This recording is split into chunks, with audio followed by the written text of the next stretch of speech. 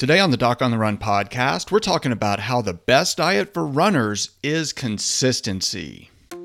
So the big question is this: how are runners like us, who don't like hearing doctors say, just stop running, who know that we simply have to stay active, how do we heal in a way that lets us stay strong, maintain our running fitness, and keep preparing for the next race, and still heal without making the injury worse? Well, that is the question, and this podcast will give you the answers. My name is Dr. Christopher Segler, and welcome to the Doc on the Run podcast. Whether you're trying to get down to your race weight or you're trying to figure out how you can build more muscle and build tissue faster after you have a strong workout and you're trying to recover faster, diet may be one of the things that you're really thinking about modifying.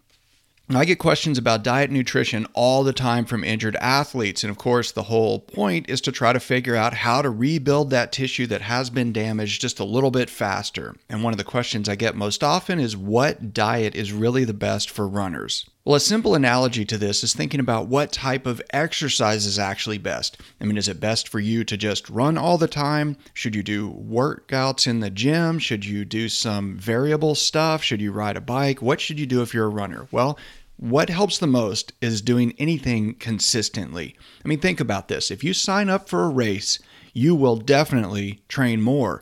So most people listening to this are going to believe that they are active. They're going to think of themselves as reasonably active people. And even if that's true, if you're not training for a specific event, if you're not signed up for a race, if you're not going to run with a running group on a regular schedule, you probably will not train as much as when you actually are signed up for an event and working toward a specific goal. Now, with that idea in mind, you have to realize that diets are, and really always have been, prone to lots of popular trends. If you think about this, there's all this debate all the time going on about, do you really need more protein? Do you really need to eat like a caveman? Do you really need to build protein with protein? Do you have to eat protein or meat to build protein?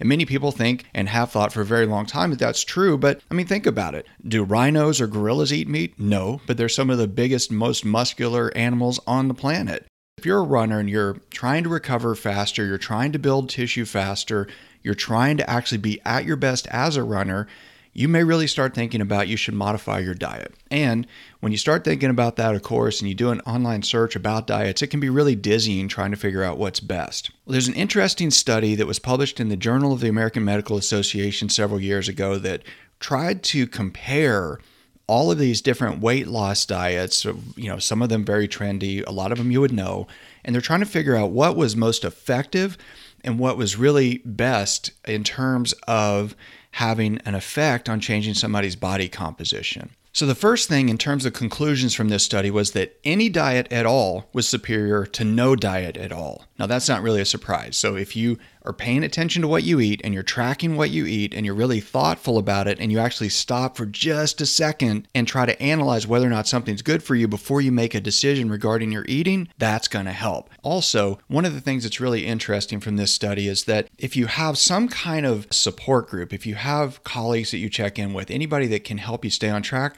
that also really helps. But the bottom line from this study was that the diet that you can actually stick to is going to be the most effective. And last night I was having dinner with somebody and he was asking me about diet and exercise, and he was asking me about making some changes in his diet. And I know that this is a completely new change for him. So, if you go to a complete raw vegan diet from where he is in his dietary routine, that would be a huge jump and a huge difference. And it would be highly unlikely that he would be able to make that sort of switch and stick with it long term. And one of the basic suggestions I made to him was instead of actually trying to remove things, take away things, deny yourself things, saying, I won't eat candy, I won't eat sugar, I won't eat French fries, I won't eat hamburgers, I won't eat carbohydrates. Rather than doing that, just try to add something that you know is healthy, like a salad on a regular basis if you don't eat salad. Now that's a very basic idea that can really make a huge change if you haven't been modifying your diet or monitoring your diet at all. Of course, most runners are usually fairly regimented and fairly good about monitoring what they're eating and making sure that mostly what they're eating is going to be helpful and help build tissue to help rebuild that running body after every workout.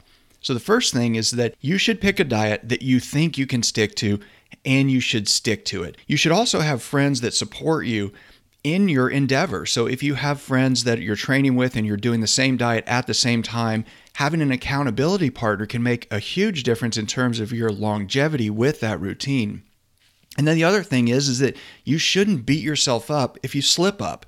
You have to stay on track, but realize that everybody is going to make mistakes. And this time of year with holidays coming up, it can be very difficult to stick to a diet in a way that's really strict and rigid. But again, go back to the analogy of exercise. If you have a training plan on your refrigerator and you have specific blocks of training you're supposed to do, but then you get sick or you get stressed out or something happens, you have a family emergency and you miss a workout, it's not the end of the world. You're still going to be able to run your marathon. You're still going to be able to finish your race. And just one day of a mistake does not mean that the whole thing is a failure. So you have to just stay with things consistently. But if you can stay with any diet consistently, it will be more effective than a diet that seems like it might have a bigger effect, but you can't stick with for any long period of time. So that's the long and the short of it. The very best diet for any runner is a diet you can stick with, one that you can do consistently, just like your training. So make sure that you do your workouts, make sure that you eat as soon as you can after those workouts to rebuild and restore all of your glycogen stores and rebuild muscle as you need to. And just remember that the whole goal of doing a workout is to sustain tissue damage so that you can rebuild it and become stronger after that. And when you get an overtraining injury, it's really just an exaggerated version of that issue.